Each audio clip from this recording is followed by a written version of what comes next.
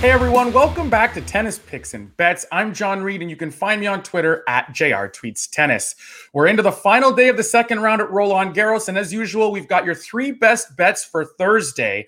But before we do that, make sure to like this video, subscribe to the Mayo Media Network YouTube channel, and of course, rate, review, and subscribe to Daily Fantasy Sports Picks and Bets The Mix at your favorite podcast app. We'll begin on the men's side, where we go to Lorenzo Musetti -5 games against Yoshihito Nishioka at -105 odds.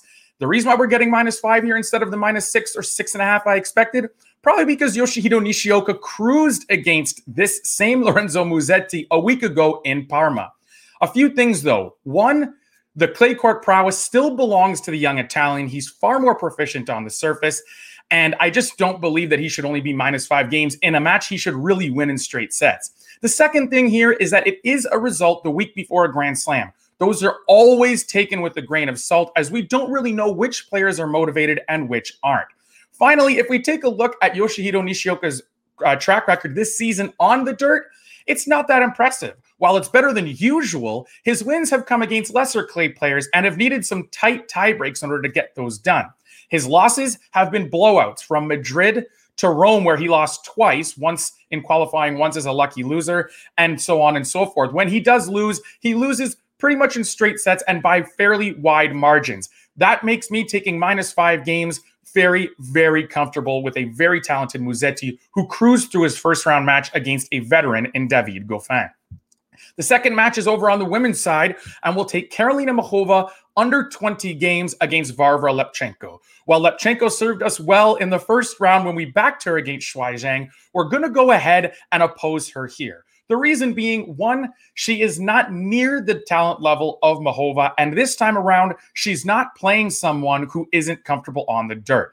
Karolina Muchova has had success across multiple surfaces now, but she's really at home on the dirt. It's her favorite surface. It's where she grew up, and she's got the game to play well on this surface. She's got a ton of variety, and she can actually hold serve relatively well now as well. She's added that to her game.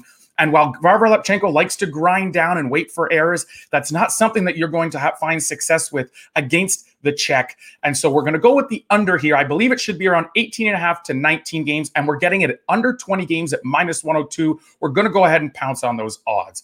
The final match, we're going back to the men, and we've got an underdog money line play here. It's Facundo Bagnis at +140 against Jan-Lennard Struff.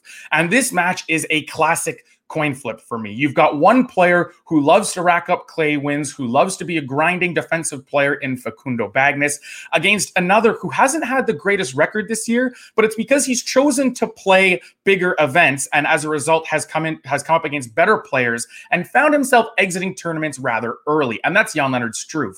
And of course, the styles are going to contrast here as well. Struff's going to have the bigger serve and the bigger game, but also be far more error prone. And in a match that's as close as this, you'll find me backing the dog almost 100 times out of 100. When I think it's a 50-50 match, I'm going to jump on that plus money every day of the week. So Facundo Bagnis at +140 is the final pick of the day. Keep coming back every day, guys, to the Mayo Media Network channel. Tons of content across all sports. And of course, we've got picks for you from the French Open every single day. And we will again for Friday when the third round kicks off.